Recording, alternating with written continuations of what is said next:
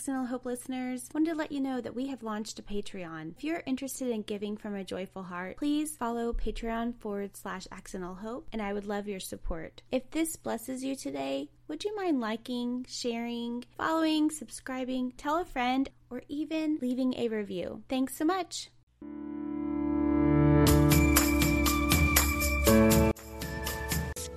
Welcome to Accidental Hope Podcast, a community that seeks hope and healing from a faith perspective. My name is Jennifer, and I'm not an expert, but I do share life experiences because I believe it will help someone else. So get ready to open your heart, laugh, cry, and receive. Let's get started.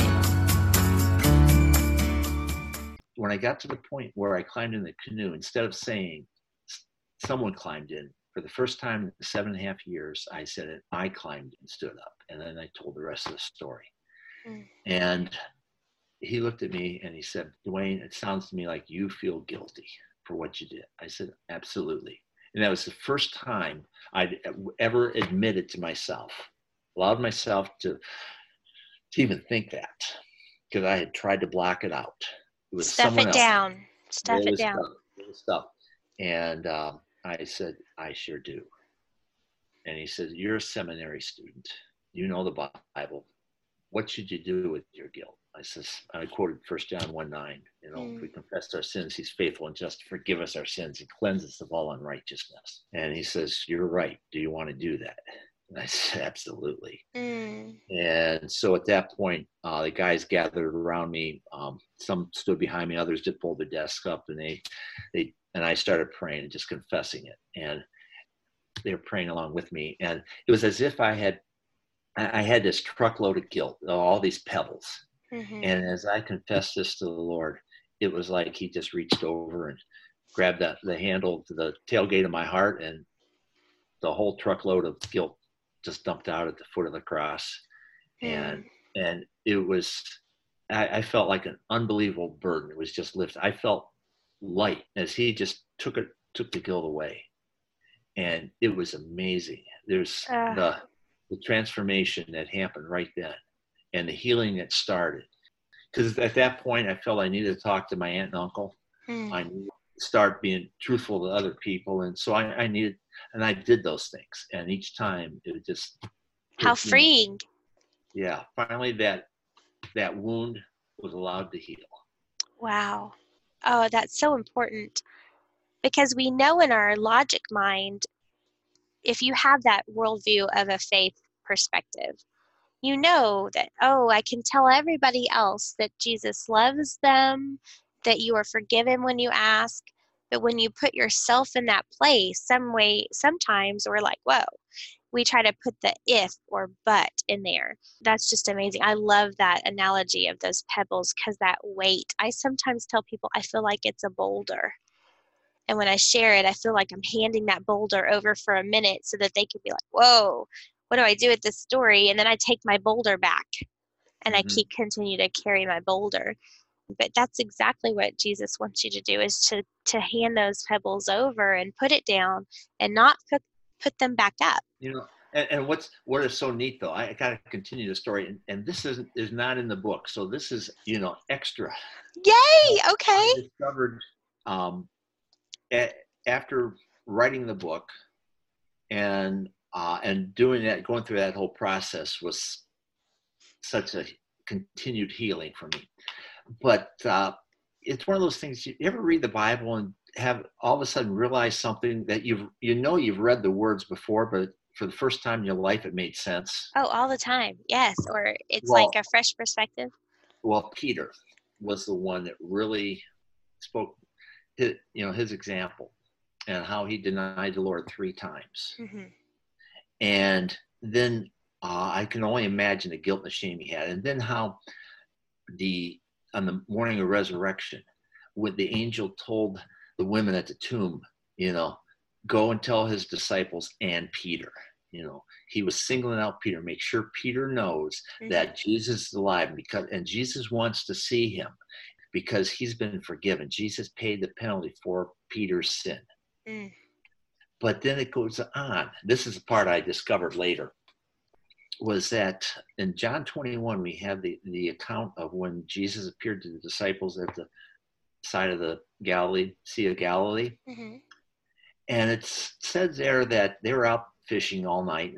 And then as they're coming in, they had not caught anything. And Jesus standing on shore. And it tells a story about how Jesus called out, hey, if you caught anything, try casting your nest on the other side. Mm-hmm. And they caught this huge, unbelievable catch. It was a catch of a lifetime. They came to shore. At that point, John said to Peter, I think it's Jesus. Well, Peter at that point let go of the net, jumped in and swam to shore. He wanted to be with Jesus, forget the fish. He got there, and it said that he had a charcoal fire going. And this is what really spoke to me was, as I checked back in John 18, when Jesus was being tried and Peter was denying the Lord, and John's the only one that points this out, that Peter was standing next to a charcoal fire when he denied the Lord those 3 times. And psychologists tell us that the scent of smell is one of the biggest triggers of memory that there is. So can you imagine what happened every time that Peter would smell a charcoal fire, which in the cities were one of the primary sources of cooking and heating in those days? He would just be reminded of his failure. Over and over, yes. And Here that guilt. Lord, yeah. But here Jesus was offering Peter a chance to have his memory redeemed. And so when they came to shore and they had breakfast, and then Jesus turned to Peter and 3 times asked Peter, do you love me? But he says, do you love me more than these? And these were the represent livelihood, his fishing boat. Mm-hmm. It also represented financial security and success with that catch of fish that they had. And also his family and friends were there in the boat with him. So Jesus was asking, do you love me more than your livelihood, financial success, or your loved ones? He said yes. And he said yes. And it canceled. Yes, it's like it canceled each of those. And then when he, those 3 times, so now Peter, when he smelled that charcoal fire, would not be reminded of the 3 times that he denied the Lord, but the 3 times that he had confirmed the fact that he loved Jesus more than anything. That's so great. And Jesus redeemed Peter's memory. And I can say that's what he's done for me. Do I regret what I did? Absolutely. Do I feel responsible for what I did? Yes. Is there still a scar? Yes, there is. The wound, the scar is there, but the scar reminds me of the faithfulness of God, of Christ, of how he loved me and he met me, pulled me up out of that slimy pit and set my feet on a solid rock. And that Coach Mama voice, that wonderful that you can't really put words to it, but you knew the voice of your Savior. Yeah. You knew it when you heard it. Yeah. And that's the thing is that people talk about, I've had people say, well, how do I know it was God speaking to me? What's his voice sound like? It's not an audible voice. It's kind of being like you're surrounded in his voice. Mm-hmm. And you know exactly what he's saying. Right. Or even that peace when you looked over the lake and you just knew that that's that peace that surpasses all understanding. That's that. It's like it's tangible, but you can't really always describe it, but you can sure feel it when it's happening. And then that was the encouragement to kind of have you hold on just enough, to fight that depression till you were, I think God's timing is perfect. I've seen this a couple of times when, especially young men, and I have only seen this maybe a handful of times, but the young men seem to stuff down those feelings till they're a little bit more mature. When it's God's timing, then they eventually are going to come. Yeah. But then you'll be ready to receive God's grace. Yeah. It has to happen in those layers and layers and layers. That is just, I want to go study that right now. I want to go see it for myself. Because like you said, I think there's sometimes you can read different, but because the word of God is so alive that, and it's gonna jump out at you. I tell people when they don't know what to pray or what to read, just skim. Just Mm-hmm. skim and flip, and the Holy Spirit's gonna do the work. It'll fixate your eyes on a word or a verse or a person to study or to hold on to, and then and then um and then you'll just know what Yep. you're supposed to read. Oh, that's great. So you talked with your aunt and uncle, and you had let go of this burden, and when you talked to them, you had that courage and boldness to talk to them.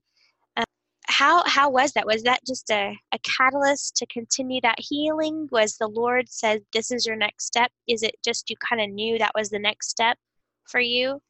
Well, the very first person I told this story to was my uncle, because when he had gotten word about Chuck, about the accident, and what he'd been told was that Chuck was missing in the wilderness and presumed drowned. But he and their pastor, and I go into greater detail in the book, but had gone up to Algonquin, up to Canada, and they were there at the dockside, on the water side when the bodies were brought in. But before he'd gone into the park, I didn't know he was coming. And the next morning, once we were rescued and we spent that night in Huntsville, this town nearby, he met us at the hotel where we had stayed, and then gave my brother and I a ride over to the restaurant where the rest of the group was going. And during that time, before we went to the restaurant, he asked me what happened. So Vernon and I told the whole story. And at that point, I did say that I had climbed in the canoe and stood up. I had forgotten that he knew the truth right away. But it was years later. This was, I was at my first church after seminary. My aunt and uncle, as a result of Chuck's death, their lives were just turned upside down and transformed. They became missionaries at Wycliffe, Bible translators. And they were translation center managers is what they were. They weren't not actually doing the translation, but they were involved full-time missions. And they were home on furlough and were at the church where I was serving at the time. They were speaking, I speak there, but they're staying with us. And the Lord, I knew they're coming, and I knew I had to talk to them. And so soon after they arrived, we sat down and I told them everything and how sorry. And at that point, they just looked at us and said, Duane, we've known all along because you told us. They said, but also we are so happy to hear what the Lord has done for you, how he's forgiven you and how you're cleansed. And yes, we do not hold any ill will. There's no bitterness. There's no resentment. There's nothing. That's just a miracle. That is a miracle. Yeah. So. And I say that only because it denies our flesh. Mm-hmm. That has to be Christ working through them, because any normal person, you couldn't understand that. Well, you were involved in that. That's probably the worst pain that you can describe, is losing a child. But for them to do that and to free you, again, that was probably just another layer of freedom coming off of you. When I shared that, they were in tears, but not because of their loss, but when they heard the struggle that I'd had. They said they had no idea that I was struggling like that, and that they were apologizing to me. And I'm like, no, no, but they were just heartbroken over that. Just the way they embraced me and just encouraged me. It was such a wonderful experience. What a great gift. That's awesome. I recently experienced something similar, finding out that the people who I was involved in had forgiven me. And the words weren't for me. It really was. It was a beautiful moment where I was weeping. It felt good to know. I knew that God had forgiven me. I had understood to forgive myself, which was much longer process, much more difficult. It was easier for me to believe God forgave me than for me to forgive myself. Right. But to hear that they had experienced that freedom, that they weren't holding on to bitterness towards me, was just, it's indescribable. It's the most precious words ever that I've ever received. It really was. That's just, I'm so glad that you had that moment. And for you to, I want to tell you the realization I had when I received my message. It was like the Lord told me that maybe I was listening to the wrong voice, because I had just in my mind had thought that this would never come, even though I was praying for it, and that I had built up all these things and thoughts that they were thinking about me. But really, that might have been a yoke of the enemy. Mm-hmm. That when I finally heard that message and received it, it's like I just wept for probably a good solid hour, feeling that freedom. But it was already given to me long ago. I just didn't know it. And I was carrying around a burden that wasn't mine, just like you, for years until you had that conversation. They had no idea that you were struggling with that like you were. Yeah. It's about, finding your voice and using that manuscript. Was that another layer of your healing? How important is it to share your story in your voice? It is special.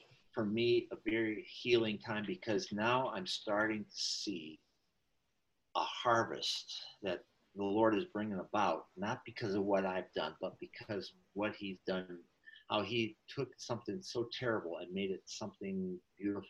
The lives that have been transformed, the people that have been impacted. And it's just, I'm amazed with the platforms now that He is giving me to share this. This podcast is one of them. To be able to share to be able to, on 2 different occasions, I was asked to an article to Our Daily Bread, which the Discovery House Publishers is who published my book, but they're part of Our Daily Bread Ministries.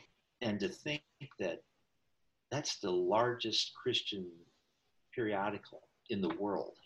And yet I was able to share my testimony of God's grace and His forgiveness to people that have, it's just, I'm in awe of it. I'm just me. I'm not some great motivational preacher or whatever. And to hear people, their testimonies of how their lives have been impacted. A classmate of mine from high school, I remember hearing, she wrote me soon after the book came out. She got the book, and she had gone through some tragedy and had drifted from the Lord. And after reading the book, she spent some time with the Lord, got right with Him, and she's walking with the Lord today. Oh, amen. Amen. Just your testimony of how Survivor has impacted your life, and just others like that. It just, I'm in awe of how God takes brokenness and makes something beautiful out of it. So, and you encourage me. See, when I found your book, that was more like 6 months ago, I say, probably about that, right? Because I reached out to you when I realized that you were a caddy. You were like me, and I was like, oh my goodness. And seeing how here you are, 49 years out from the accident, I think, okay, if Duane can do it, I can do it. I can still face the waves of life. Because we have this tragedy that seems like it's the end all. Like, how could we ever experience anything harder? For me, I do. I feel like I can't imagine anything more painful. But as life has continued, I see waves of life where it tosses you about a little bit, beats you up a little bit. Your canoe might spin a little bit, but you're going to find solid ground and you're going to be okay. And that's really what I feel. I came out of reading that book, and I cried with you, and then I rejoiced with you too. And I was like, yes, this is purpose from pain. And it inspires other people. And I think that's why we're supposed to share our story. We can't keep it like it's all perfect. If I kept all of the pain that I have experienced in, or don't share what God has done through me or with me or walked with me, even the good, the bad, the ugly, I feel like then the pain was in vain. That's all we have for today. I hope that you have enjoyed part 2 of my interview with Duane Miller. I believe that there's so much hope in his message of accepting forgiveness and walking in that and what God was going to do in his life, and not letting that tragedy of when he was 17 determine his future or block him from his calling. I pray that you would seek hope today, because there is fresh hope every day. Be a hope seeker, and then share it. Share it with someone else, because something that you have inside of you, someone else needs to hear the conclusion of this interview. Thanks for listening to Accidental Hope. Remember to seek hope and share it. Come back next week. Bye.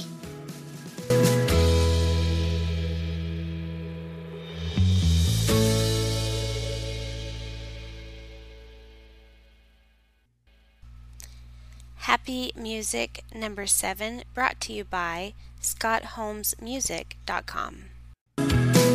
Thanks for listening to Accidental Hope. Remember to seek hope and share it. Come back next week. Bye.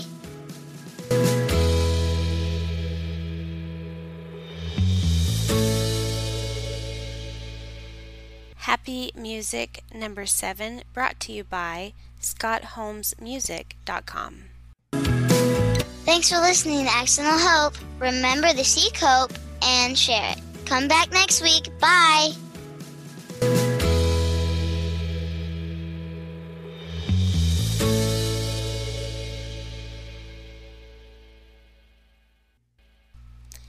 Happy Music number 7, brought to you by ScottHolmesMusic.com.